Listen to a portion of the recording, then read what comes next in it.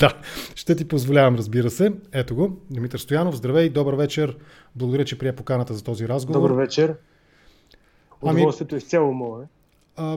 В интерес на истината, това не е такъв нито някакъв опит да се ласкае себе си, нито пък е незаслужен комплимент към теб, но ти си един от предизвикващите интерес мои събеседници, вероятно заради дълбочината и качеството на информацията, която винаги споделяш с мен, за което пък аз съм ти благодарен.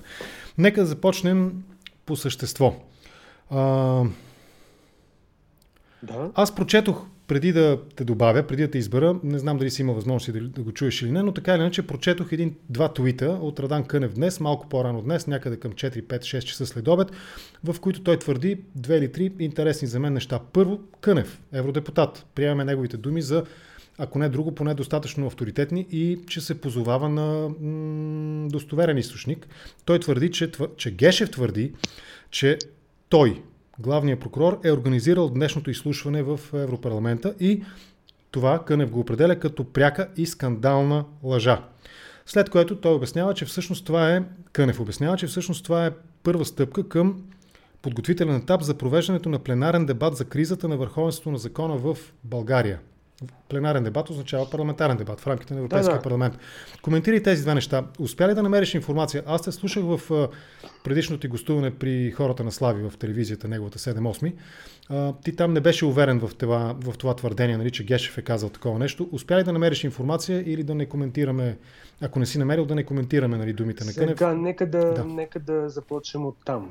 Да. Аз нямам повод да не се доверя на думите на Радан Кънев, защото тук той не е бил хващан в разпространяване на дезинформация, за разлика от прокуратурата. Нека да не забравяме, че прокуратурата беше хваната в разпространяване на фалшиви новини. Обещал съм и, че ще ме поканеш да говорим за фалшивите новини и дезинформацията онлайн, но това явно ще е някой друг път. Да, добре, че ме посещаш. Сега ще си запиша. Слушам. Боже, колко си мил. Прокуратурата е хващана нееднократно в разпространяване на фалшиви новини. Сигурно се спомня случая, в който специализираната прокуратура обяви, че е имало като реализация на терористичен акт, е имало опит за хакване на онлайн системата, поливната система на парламента. Те станаха обект на много брутални подигравки с това нещо в интересни. И в един момент се оказа, че няма онлайн система. Поливната система на парламента е един градинар с маркуч. Да. Така че в много време, откакто е главен прокурор, вече почти една година, Гешев многократно е обявявал неистини, откровенни лъжи. Ще те прекъсна за една секунда, извинявай, запомни си мисълта. Поне 2 души в момента, 3 вече мисля, ме информират, че всъщност Радан Кънев се позовава на официално съобщение от сайта на прокуратурата. Тоест, поне 3 свидетели потвърждават това. Коментираме абсолютен безспорен факт, че Гешев твърди, че той е организирал днешното изслушване. Прекъснахте, продължи се. Да. Аз знам, че това е официално твърдение от сайта на прокуратурата. Въпросът е, че ние нямаме обратна връзка към LIBE комисията. Да. Дали това е станало по инициатива на главния прокурор или не. Всъщност аз съм много скептичен, че това е по инициатива на главния прокурор, тъй като той няма нужда от подобен резил. И аз не виждам той как би могъл да избегне тази унищожителна критика, на която беше подложена днес неговата заместничка и министъра на външните работи, вице-премиер. Аз лично мисля, че би било самоубийствено, суицидно Гешев да се организира подобно аутодафе. Това ли бяха официалните представители на България в момента? Изброй ги, моля те пак да знаем за какво говорим. Министър Захариева, който е вице-премиер, заместник главния прокурор, мисля Филипова, дано не греша, и един от заместник министрите на правосъдието, тъй като, както знаем, титуляра е в оставка.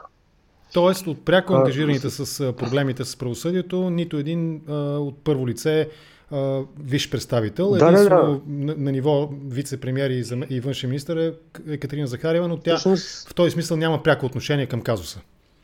Всъщност, заместник на Гешев, заместник на главния прокурор е една много, много сериозна позиция и тя не трябва да бъде неглижирана омаловажавана. Въпросът е, че госпожата говори много казионно, говори много неверни неща, явно неверни.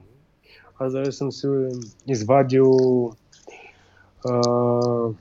членове от закона, които опровергават. Ще стигнем и до там. Добре, окей, да. Така че да, аз вярвам, че е възможно прокуратурата да е обявила, че тя е инициирала тези разговори, без изобщо да го е правила.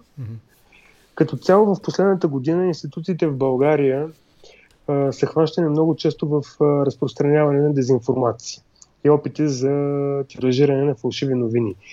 Не само с формите, а фабриката на Тесла в България, която се оказа, че е само в съзнанието на Министерството на икономиката, но никъде другаде.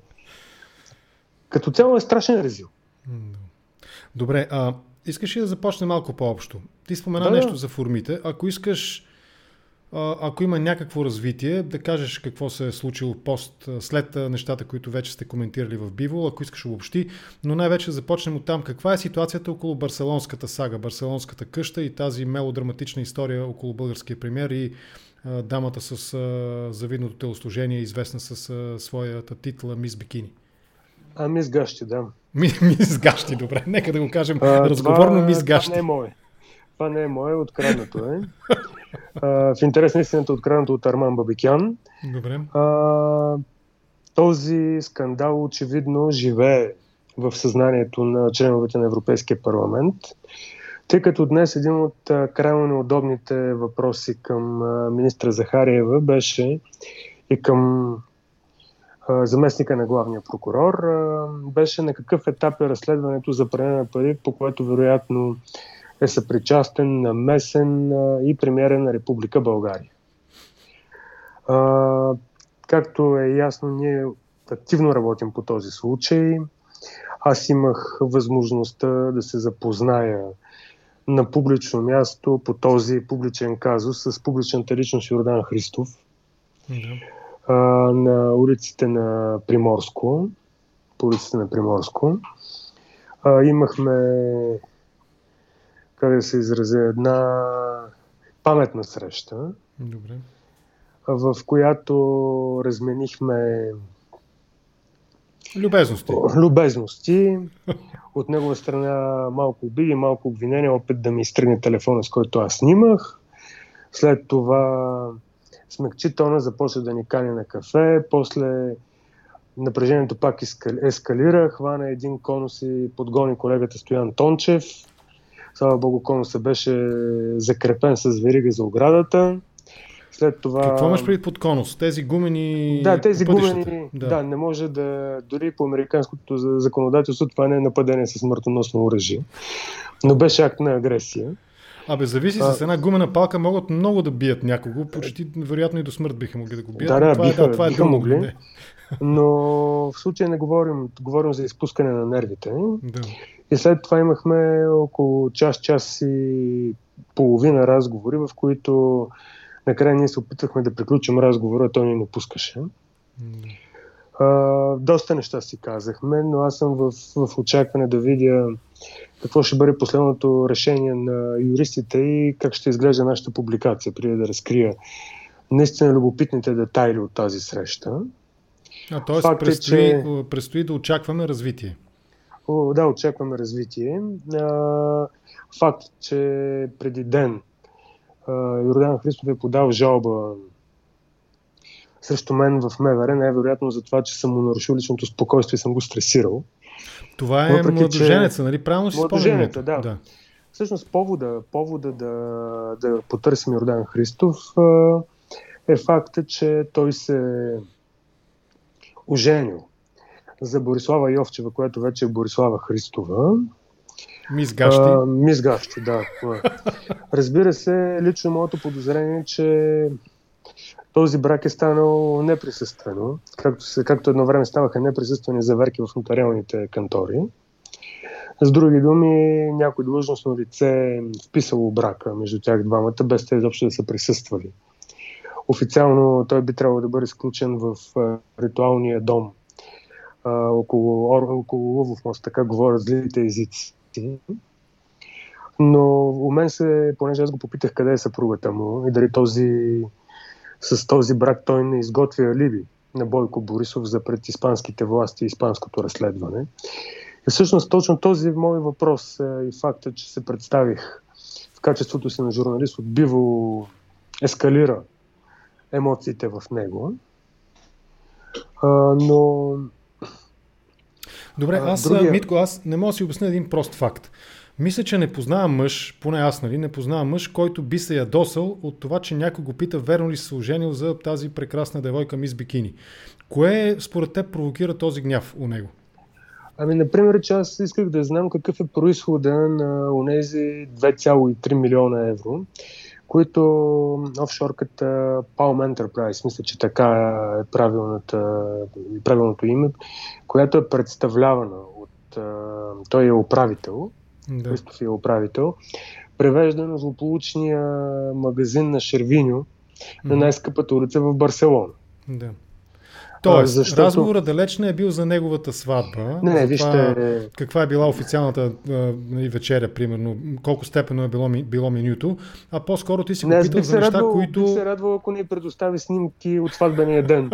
Въпреки че аз дълбоко в себе си съм уверен. Имам вътрешното убеждение, че такива снимки няма и че такъв сватбен ден не е имал. Това е просто една документална форма на създаване на LIBE. Това е моята хипотеза. Йордан Христов е човек, който е приватизатор. Лично аз подозирам, че той е съпричастен към някои репресивни служби от миналото, но това е тема, която тепърва ще изясняваме.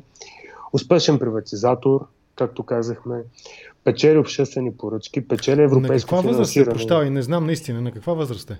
Мисля, 67. Бре, тая жена, тя само по мъже 60 плюс си пада, бе. Обаче той човек наистина е в много добра форма.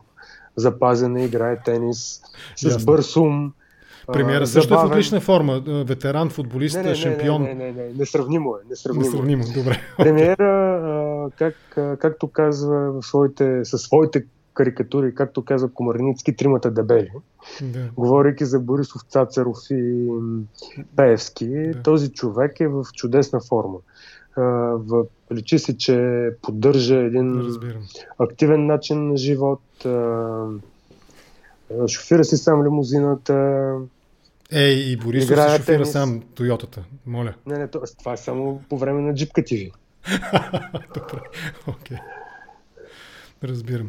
Добре, това между другото май са уния злополучни Тойоти, които бяха купени от съученика на Десислава Танева след обществена поръчка от няколко държавни горски стопанства. Да има бързо какво да се кара. Ще се отклоня малко шеговито. Знаеш ли на мен този сюжет? Политически лидер кара джипка. У мен всеки път, като видя епизод от Джипка ТВ, събужда едни такива спомени към един исторически момент неотдавна, при който Тойота бяха принудени да изтеглят, помниш го сигурно епизода, да изтеглят своята продукция от арабския свят, защото всички лидери на ислямска държава се возиха на едни джипки, ако си спомнеш. Спомня го, да. В момент такива асоциации се събуждат. Имаше една Хикс тройка BMW с българска регистрация по снимките и нашите служби бяха проверили и казаха, че е продадена, не открадната. Че е продадена. Защото ние... Да. Това не съм го знал. Живеехме с мисълта, че няколко групи автоджамбази са наети от различни посредници, middle level хора, които доставят моторни превозни средства на ислямска държава или на други терористични организации, но тази злополучна Хикс тройка, ако не греша, с кърджалийска регистрация или с русенска, едно от двете беше, се оказа продадена напълно законно. Сделката беше изповедана, както му реда, пред нотариус. Там, беше някъде из арабския свят. В България? Не, най-вероятно е продадена на гражданин на Турция. През Турция е стигнала Сирия. Няма друг път. Разбирам. Едва ли е товарена на кораб. Да се върнем на нашата тема, сега от ислямска държава, обратно в българската държава да се върнем. Този сюжет защо е необходим?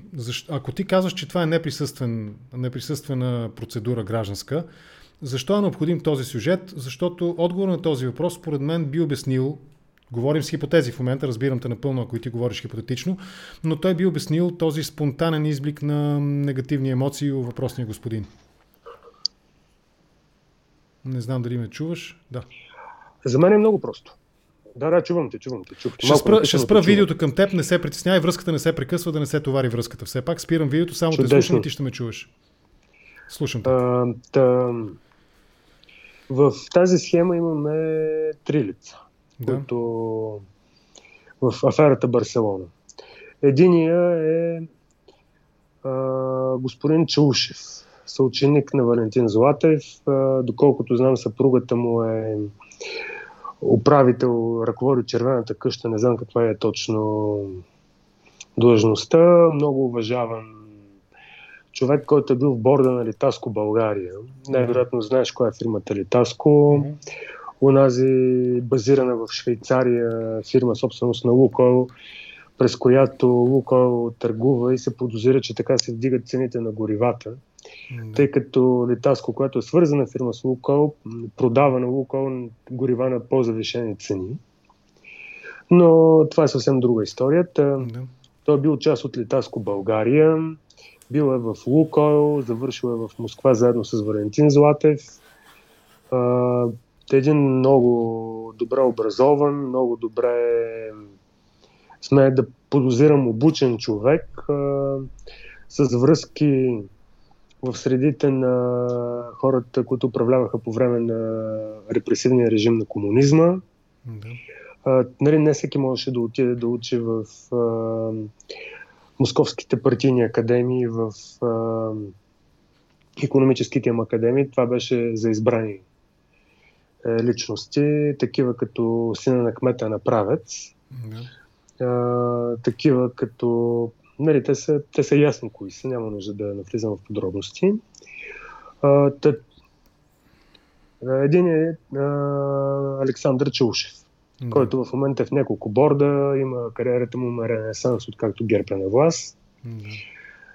Другият човек е господин Саздов, който в какви ли не скандали се е забърквал. Сигурно си спомня случая с Стивън Ло и скандалния консултантски хонорар от 20 и няколко милиона, в момента не си спомням, лева или евро, в които по силата на който договор той трябваше да му сътрудничи, да му способства той да си построи пред българските власти, което е чиста форма на лобизъм, въпреки че у нас няма закон за лобизма, да се построи едно увеселително хазартно селище в района на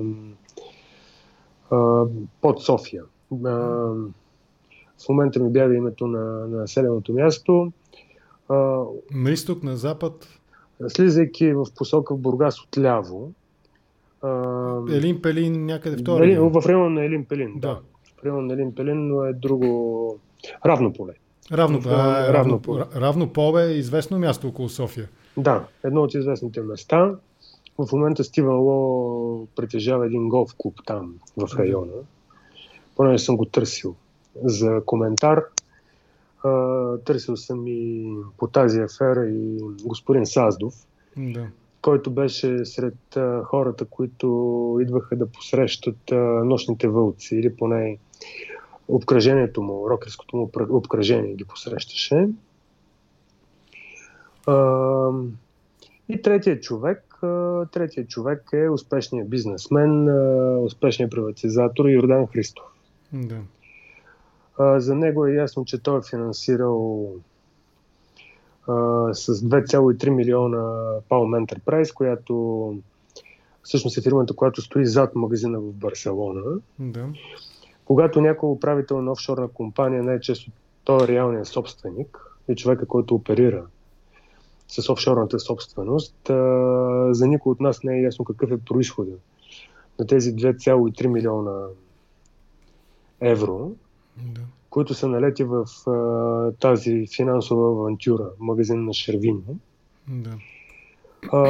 Това са хората от аферата Барселона. Те успешно печелят. Ето, един е консултант, другия е по бордове, всъщност номинален собственик на къщата в Барселона е Александър Чаушев. И както всички знаем, тази къща се продава. Това са хора, които се облагодетелстват по един или друг начин от познанствата си с Борисов. Защото в различни бордове Чаушев е като представител на държавата. Не разбирам те. От това, което коментираха Тоест, въпросният господин, който така много негативно, всъщност той според мен демонстрира в разговора си с теб признаците на, как се казва това, биполярно. Гузна съвест. Аз ще кажа малко по-засукано, нали? От силна любов до силна омраза демонстрира, но и гузна съвест. Всъщност той е достатъчно близък с премиера през бизнес отношения и връзки и хора, които пък са близки с...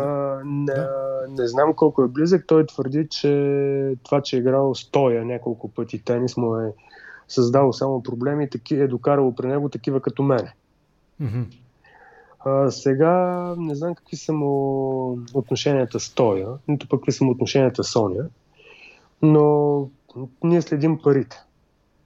Да, той определено има приходи, които позволяват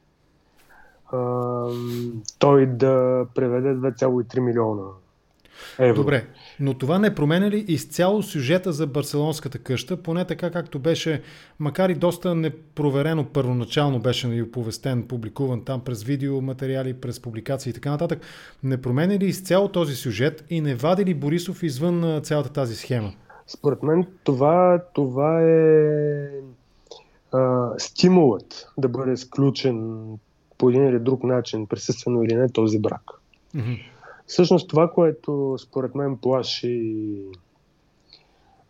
Йордан Христов да застане с лицето си да говори, е това, че той не може да каже: ето я Борислава, тук сме заедно. В смисъл, сега вече след този гаф може да се съберат някаква пресконференция, да тиражират някакви снимки, които да продуцират. Всичко е възможно. Да. Въпросът е, че той определи брака си с нея като грешка пред свидетели. Доста, както казах, доста неща мога да кажа още. И определено не беше щастлив, че го питаме за този брак. Когато един мъж,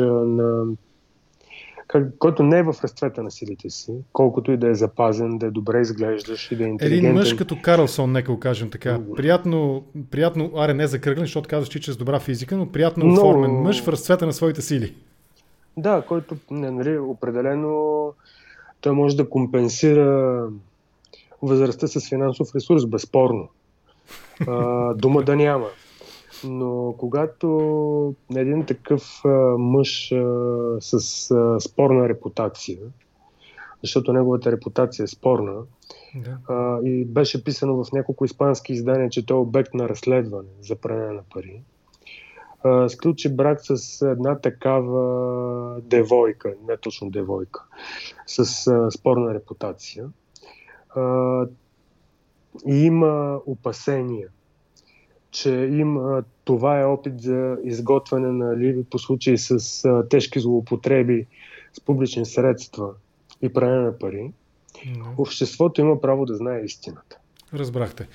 Да скочим в Брюксел. Достатъчно, според мен, описа достатъчно ясно сюжета и нещата, които са се случили междувременно след последния ни разговор по темата. Мисля, че и с теб дори сме разговаряли, или ако не с теб, с някой от твоите колеги, примерно Наско Чубанов или някой там.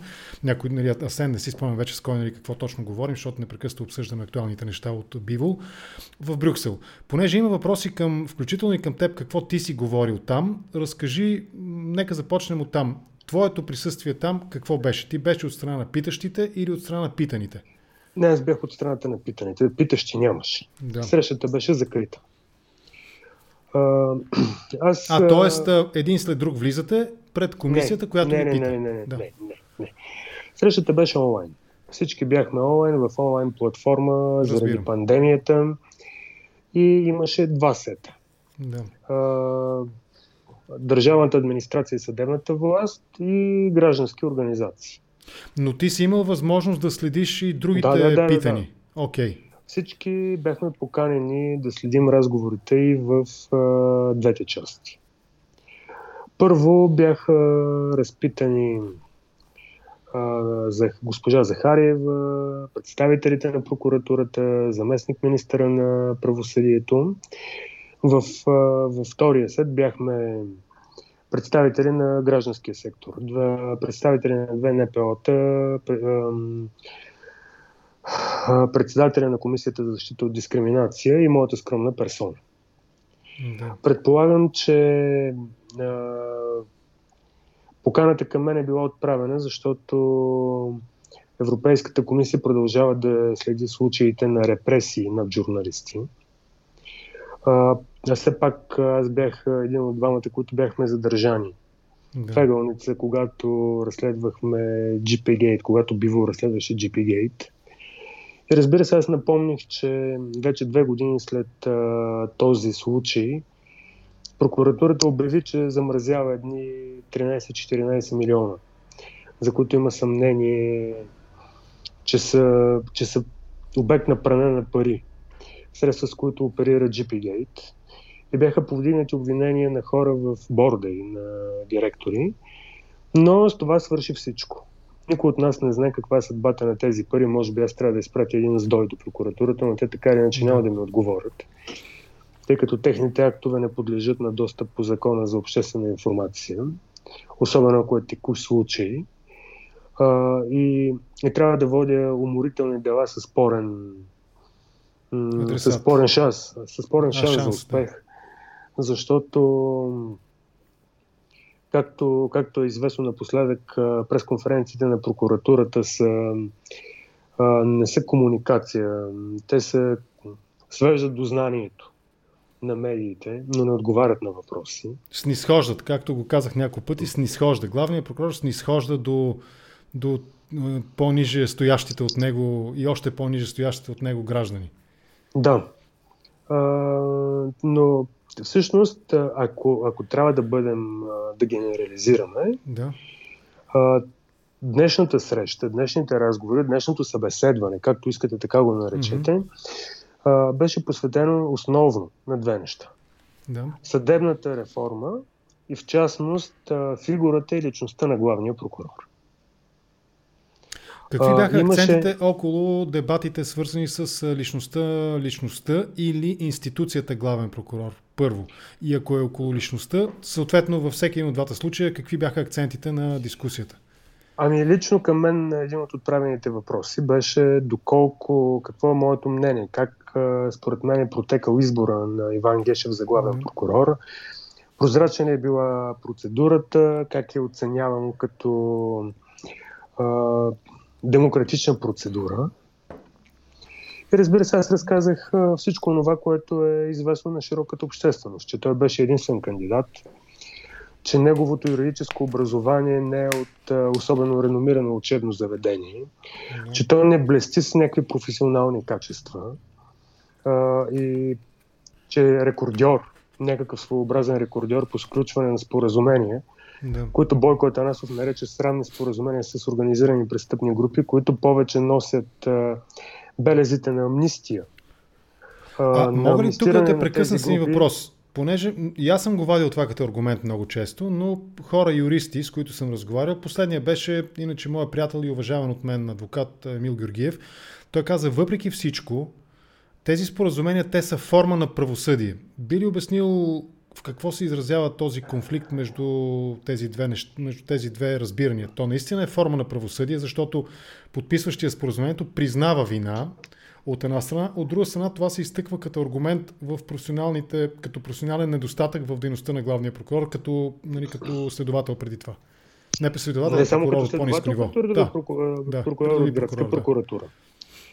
Безспорно споразумението е форма на правосъдие. Никой не отрича този факт. Да. Само, че, например, по недосегаемите, в споразумението Иван Гешев пропуска да поиска конфискацията на една много крупна сума, която е натрупана по престъпен път. Трябва да припомним, недосегаемите случая с ДДС-арите, така наречените. Да. И в следствие на този пропуск следователи, например Бойко Атанасов, е принуден да подаде сигнал към НАП и тези средства да се запорират по искане на НАП. На практика действията на Иван Гешев в този случай могат да бъдат разглеждани като престъпление срещу правосъдието. Аз не съм човека, който трябва да дава правни квалификации, но това споразумение е доста смущаващо и доста срамно, наистина. Да, споразумението само по себе си е форма на правосъдие, но не и срамните споразумения. Когато Бойко Атанасов заяви това, беше разследван от Висшия съдебен съвет, от дисциплинарната комисия и видиш ли, ако думите му не бяха верни, той ще да стане обект на дисциплинарно производство. Да. Но точно по това му изказване той не е обект на дисциплинарно производство. Какви други въпроси бяха повдигнати около личността на Гешев? Какви бяха твоите и на другите участници и отговорите? Забавното е, че някои от евродепутатите го определи като един специален главен прокурор. Питаха дали той наистина е неразследваем, дали наистина не може да бъде разследван, дали е недосегаем. Ясно беше поставен въпроса ще се приложи ли препоръката на Венецианската комисия да има независим орган. Дали Венецианската комисия не конкретизира. Дали става дума за заместник главен прокурор, който е независим от главния прокурор, дали става дума за някаква специална институция, която ще бъде независима от главния прокурор и ще бъде натоварена с функциите да го разследва при необходимост. Защото министър Захариева от прокуратурата изтъкнаха, че има решение на Конституционния съд, което наистина е факт, което казва, че всеки един прокурор може да разследва главния прокурор и тогава този разследващ прокурор се ползва с функционален имунитет по отношение на инстанционния контрол, който е вменен като задължение в Закона за съдебната власт сред правомощията на главния прокурор. Само, че никой не казва, че този редови прокурор има административен ръководител, да кажем, ако е районен или окръжен прокурор, над него стои ръководителя на районната прокуратура, административен ръководител на окръжната, някой апелативен прокурор и респективно някой прокурор от Върховна касационна прокуратура. Тоест, казваш, че Гешев не може пряко него да го контролира, но неговия началник, който е подчинен на Гешев, може да през малко по-широк кръг, нали, може да бъде осъществен този контрол, да го кажем. Именно. Гешев обичайно успява да контролира своите заместници, а пък неговите заместници, този редови прокурор няма имунитет към действията на всички останали прокурори, което всъщност би било и нелогично. Да, като цяло няма как една институция да разследва сама себе си. Това е... Чуваме ли се? Да, аз те чувам, но за нещо увисна... Да, просто ми звънна телефона, извинявам се. Нищо, аз съжалявам, че така. Да, слушайте. И в тази ситуация беше попитано доколко е възможно изобщо главният прокурор да бъде... Аз ли направих нещо? Да. Да, виждане, давай. Смисъл, доколко изчезнати картината, но се чуваш. Чудесно, ето сега се виждаш. Виждам ли се вече? Да, вече се виждаш. Да. Доколко главният прокурор? Доколко главният прокурор може да бъде обект на разследване в случаи, в които той извърши престъпление или нарушение, ние трябва да понесе някаква юридическа отговорност. Бяха изтъкнати случаите, беше запитано доколко е законно да се изнасят доказателствени средства по отношение на лица, които са обвиняеми или дори пък нямат процесуалното качество на обвиняеми. Мисля, че този въпрос беше пряко свързан с средствата, които бяха изнесени по отношение на президента. Да. Но не сам. И какъв беше коментара от страна на заместника на Гешев и външната министърка? Че това е позволено с решение на съд и на съдия, само че в случая съда, който го позволява, е един съд, който по-скоро носи характеристиката на трибунал, на извънреден съд. Това е специализирания съд, който действа като скачен съд на прокуратурата. Така че за мен реакцията на евродепутатите показва, че за тях този отговор е незадоволителен. Разбирам. Друго нещо, за което беше попитано, е по отношение на тази съдебна реформа.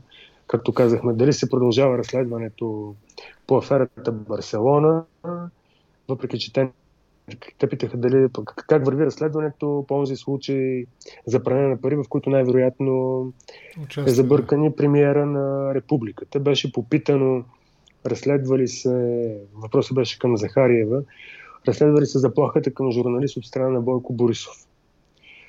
И министър Захариева заяви, че не знае Бойко Борисов да е заплашвал журналист. В случай мисля, че става дума за записи, които изтекоха и които бяха валидирани с 2 експертизи, едната от които на Биволъ. Да, това беше изпреварваш въпроса ми. Да. Имаше ли дебат около въпросните записи? Отговори в този контекст. Беше директно зададен въпрос на министър Захариева дали се разследва Борисов за заплаха на журналист в случая на Елена Йончева. Да. И тя отговори, че не знае Борисов да е заплашвал някога журналист. Нас не попитаха също така, мислим ли, че разследването по смъртта на Виктория Маринова е прозрачно. Беше намекнато, че в обществото ни, което е факт, има опасение, че част от съпричастните от извършителите на това престъпление са прикрити вследствие на правоохранителните и правораздавателните органи от техната дейност. Всъщност беше доста унищожително като въпроси, които бяха много критични. Въпроса за който според мен касае Елена Йончева, явно изнерви министър Захариева. И тя побърза след това да напусне конференцията с мотив, че е заета с много задачи. Оттам нататък, извън главния прокурор и съдебната реформа,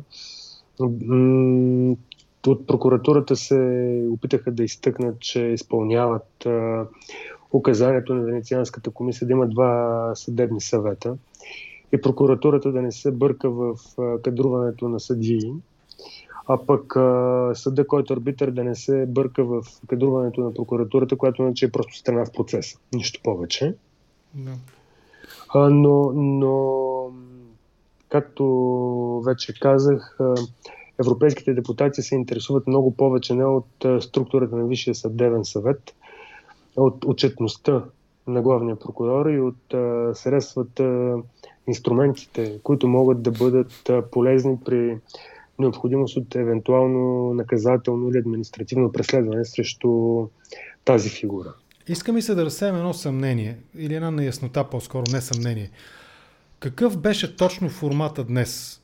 Затворен, отворен, освен теб имаше ли други журналисти? Тоест, може ли да остане някаква така доза съмнение, че всъщност това е една процедура при закрити врати и има ли смисъл да се твърди изобщо, че при формат евродепутати разпитват български политици и магистрати, може да става дума за някаква закритост, при условие, че всеки един евродепутат, ползвайки с имунитета, може да каже почти буквално всичко, каквото е чул или каквото е попитал или каквото друг някой е казал. Какъв беше точно формата днес? Нека да уточним. Това беше среща. Да. Тип по-скоро анкетна комисия, както би било в българския парламент. Аз не съм някакъв специалист по европейски парламентаризъм, аз и по български не съм. Да. Не си процедурен лъв, да го кажем така. Но познавам в най-общи линии, познавам закона. Да. И това, което те наричат изслушване, дистанционна среща, всъщност беше повод да се поставят на българските институции, изпълнителна и съдебна власт, неудобни въпроси, неудобни за тях. Много, които ги накараха да реагират с явна неприязън. През цялото време министър Захариева повтаряше, че тези критики, които са към прокуратурата и към съдебната власт и към изпълнителната власт, към правителството на Борисов, всъщност са политически критики.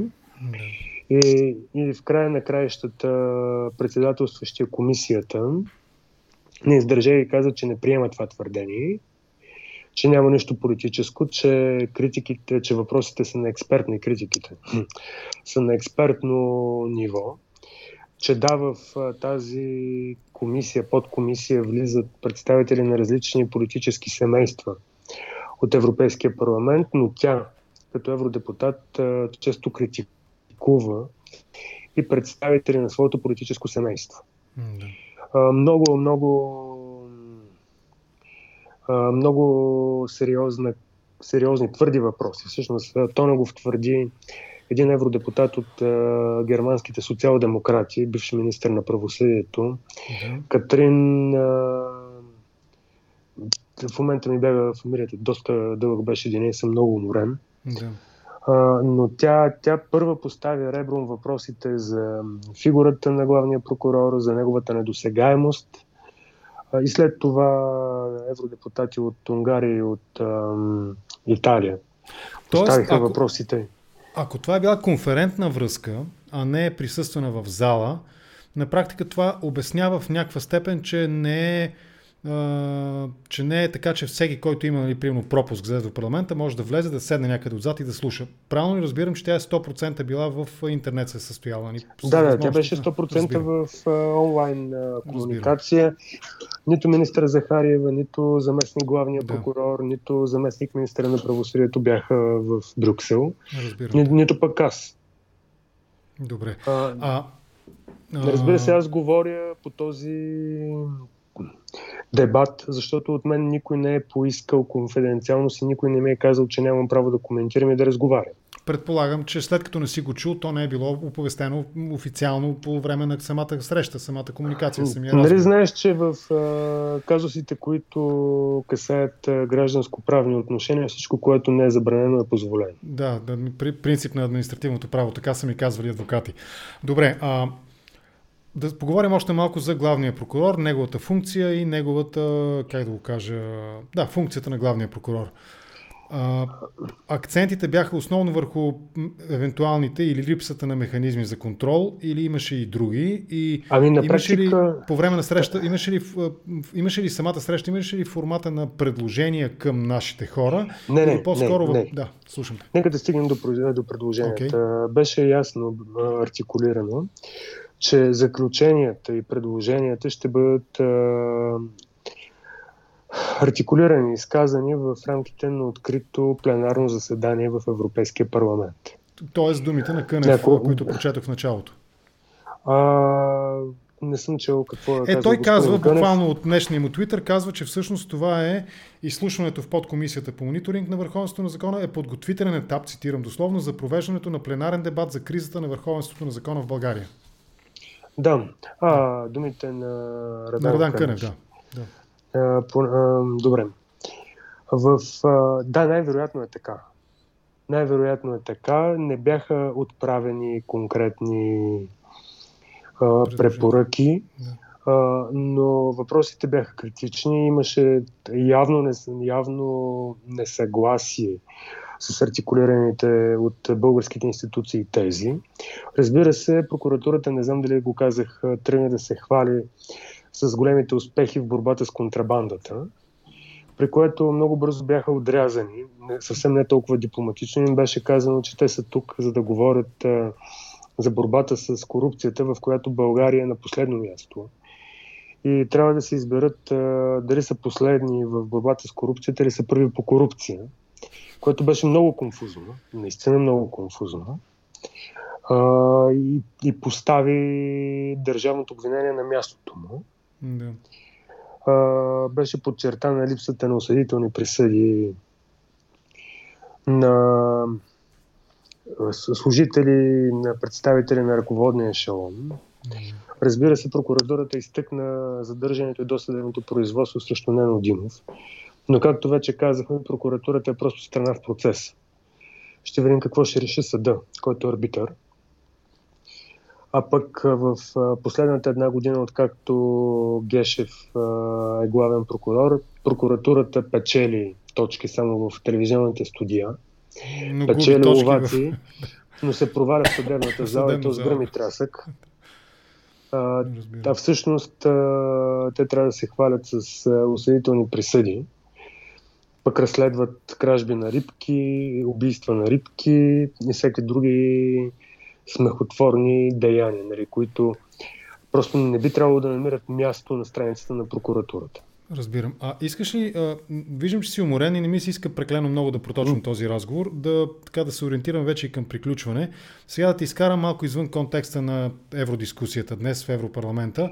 Мога ли само да допълня някои неща, които са важни, защото ще се каже, че информацията, която представям, е тенденциозна. А пък аз, макар и да не съм бил там в качеството си на журналист, като панелист държа да бъда обективен. Да, разбира се. Много, много голям акцент беше поставен на свободата на словото и на ситуацията на медиите. Разбира се, министър Захариева изтъкна, че ние сме на 111-то място, защото постоянно се припомня убийството на Виктория Маринова. Това беше аргумента на Захариева, че ние сме на това задно място, защото някой непрекъснато повтаря за убийството на Виктория Маринова. Което тя определи като разкрито, битово, извършено от един човек с объркана емоционално си съзнание. Припомни ми, то стана през миналата година, 19-та беше, нали така? 18-та беше. Но ние сме на 111-то доста преди 18-та година, според мен. Всъщност, през 16-та бяхме на 113-то. И това убийство не ни попречи да се качим нагоре в ранглистата с цели 2 места. Но на едно предходно заседание на LIBE комисията, на което аз имах отговорността и съвсем не голямото удоволствие да присъствам, понеже беше именно по повод смъртта на Виктория, LIBE комисията изказа препоръка този случай да бъде разследван и от Европол, и със служители на Европол. Аз не знам тази препоръка да е била изпълнена. И го припомних днес.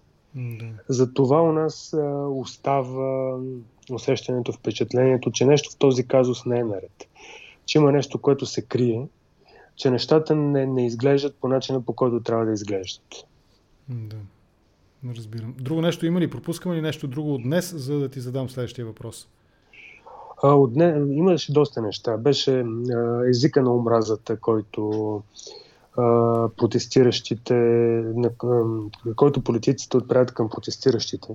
Всъщност, при изслушването на председателя на комисията по дискриминация, тя изтъкна, че Бойко Борисов и други хора във властта са обект на хейт спич, език на омразата. Да, това беше забавно. Аз изпълням от предходното ти интервю. Наистина ти благодаря за биволското търпение, което демонстрираш. Ти подчерта точно това. Моля те да го разкажеш сега в малко в детайл. Всъщност Комисията за защита от дискриминация защитава правителството от дискриминация. Тя изтъкна, че именно Бойко Борисов е обект на невербални заплахи, че пред жилището му в банки са хвърлени чували за трупове, че на протестите се вдигат бесилки и в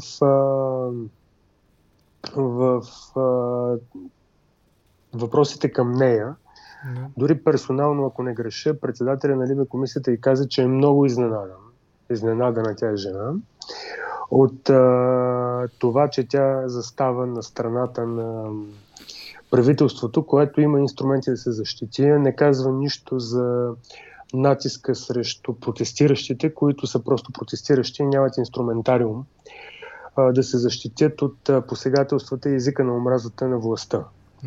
Разбира се, всички останали не оставихме без коментар тази конфузна ситуация. Мисля, че за съжаление именно председателя на комисията по дискриминация най-ясно онагледи зависимостите, които има в българската изпълнителна власт, понеже тази комисия е юрисдикция с специфични качества, специфична юрисдикция, в момента не мога да намеря точната дума, специфична правна юрисдикция, която е близка по своите функции до съд, би трябвало да бъде своеобразен арбитър, понякога е първа инстанция на някои административни дела. Всъщност винаги, ако нейното решение се обжалва, се приема за първа инстанция. Но това, че председателя на комисията, която трябва да брани от дискриминация, реши, че правителството и в частност премиера е дискриминиран, мисля, че скандализира евродепутатите. Добре. Към края вървим. Със сигурност искам да оставя да си почиваш. Виждам, че си много уморен. В разговора за позицията и функцията на главния прокурор, примерно аз бях изненадан от едно изказване онзи ден от моя събеседник тогава, адвокат Емил Георгиев, който повдигна въпроса изобщо необходима ли е на България в длъжността главен прокурор, позовавайки се на правни изисквания, че всъщност прокуратурата трябва по конституция и приложимо законодателство трябва да повтаря, може би не е точен израза, но трябва да възпроизвежда структурата на съдебната система, на съдилищата. В този смисъл съдилищата, макар че имат върховен административен, мисля, че беше съд, те нямат такава централизирана иерархична структура и шефа на вас не може да се намеси в работата на всеки един по-ниско стоящ районен, градски, там окръжен и така нататък съд.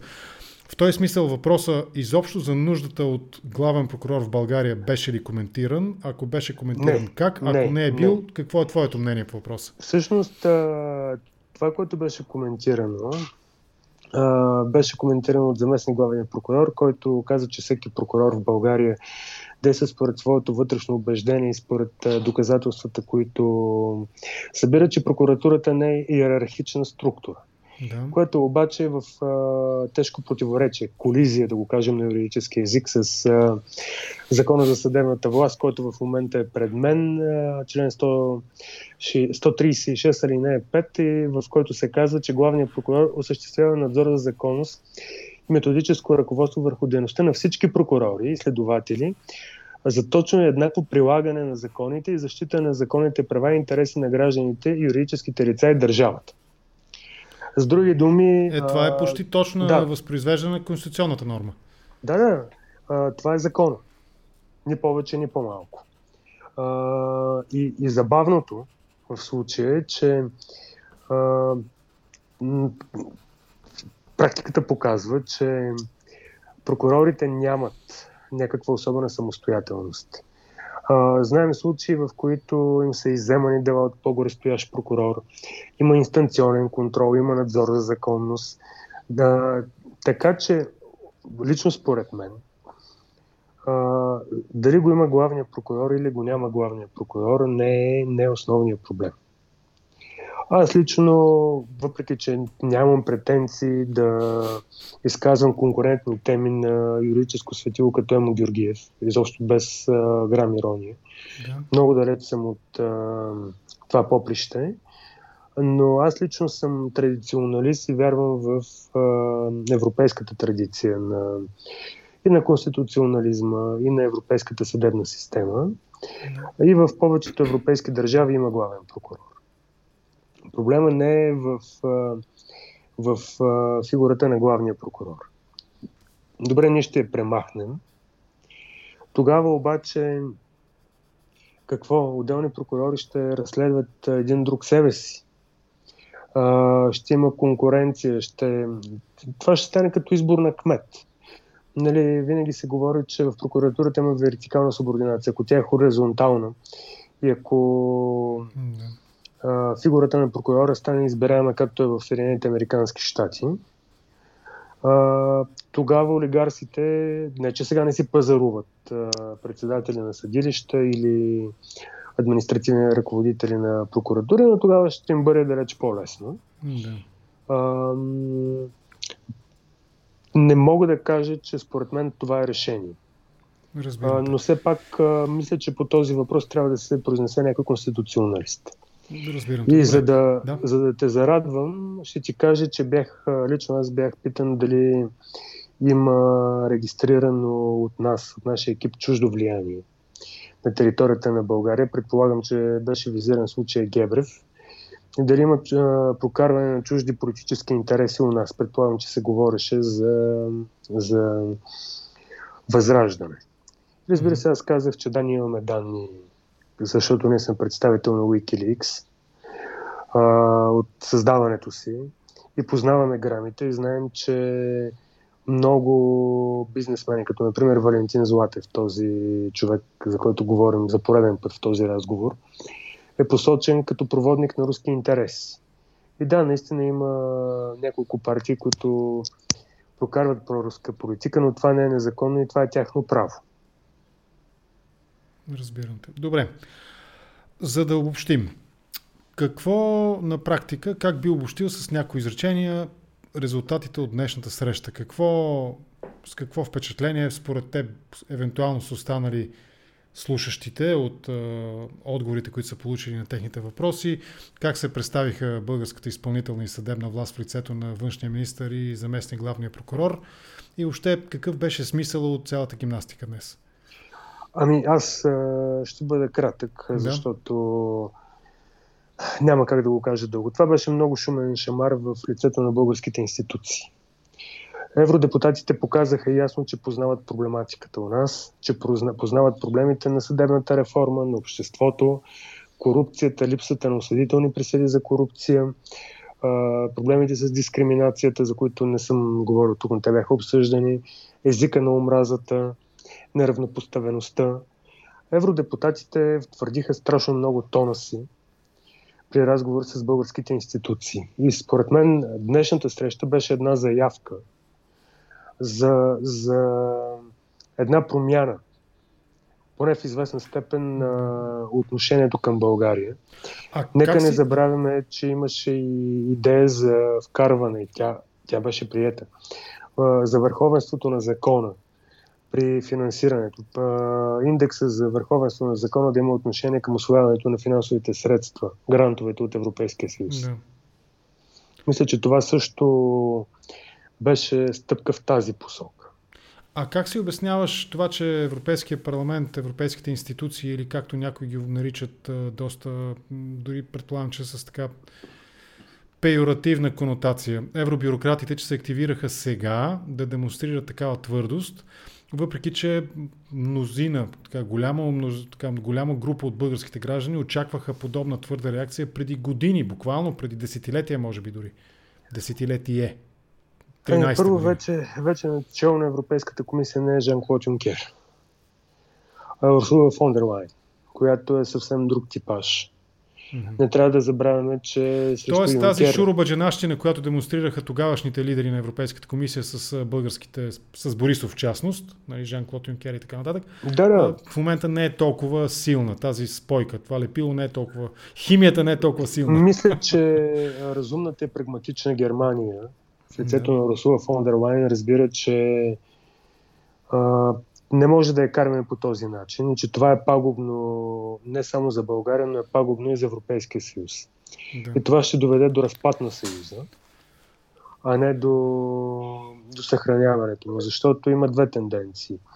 Едната е да си мълчим за свинщините на българските институции и управление, защото тук виж са решили да направят България екзит и да напуснат съюза, от който той ще бъде по-слаб. Но всъщност, когато Европейската комисия, Европейския парламент се затварят очите за тежката корупция у нас, те стимулират други държави да излязат от Съюза. Да, защото ще посочат като аргумент, ето вижте, за България всички си трябват, ние какво правим тук изобщо? Всъщност, корупцията в България никога не е била довод в Брекзит, но фактът е, че в България се живее зле. Благодарение на корупцията и българите търсят спасение навън, е един от доводите за Брекзит. Нека да не го забравим. Да, разбирам те. Добре, да приключим тук ти предлагам. Каква беше темата за нашия разговор, уговорен, но непроведен? Дезинформацията от страна на главната прокуратура, на главния прокурор? Не, по принцип дезинформацията, защото съвсем наскоро се натъкнахме на измислена статия от измислен испански журналист в испанско издание, която гласи, че всъщност историята с Барселона е една постановка и разиграване на политически игри. Добре. Ние проверихме и няма такава статия. Нека да приключим така. Предлагам ти в рамките на 10 на дена, не повече, да определим един ден, нали, ще си комуникираме по нашите си канали, ще определим един ден, ще сложим някаква рамка все пак, защото темата е много обширна, от руската съветска дезинформация до сегашната про-герб дезинформация в България. Така че ще сложим някаква рамка и наистина в рамките на 10 на дена, някъде преди или около 9 септември най-късно, нали, да го проведем 9 септември е чудесна дата. Добре, окей, аз ще го имам предвид за 9 септември евентуално, като част от един голям празничен 9-септемврийски контракоментар да бъде и с теб темата за дезинформацията, но все пак нека преди да го поемем като ангажимент, нали, да го обсъдим, да го стиковаме допълнително. Митко, много ти благодаря за този разговор. Наистина много ти благодаря. Извинявай, че те изтощих 1 час и 10 минути разговаряме. 1 час кръгло без моите 10 минути уводни думи. Благодаря ти. Мисля, че сте свършили чудесна работа днес. Наистина казвам го абсолютно искрено. Надявам се. Лека вечер ти пожелавам. Сега ще изключа от видеото.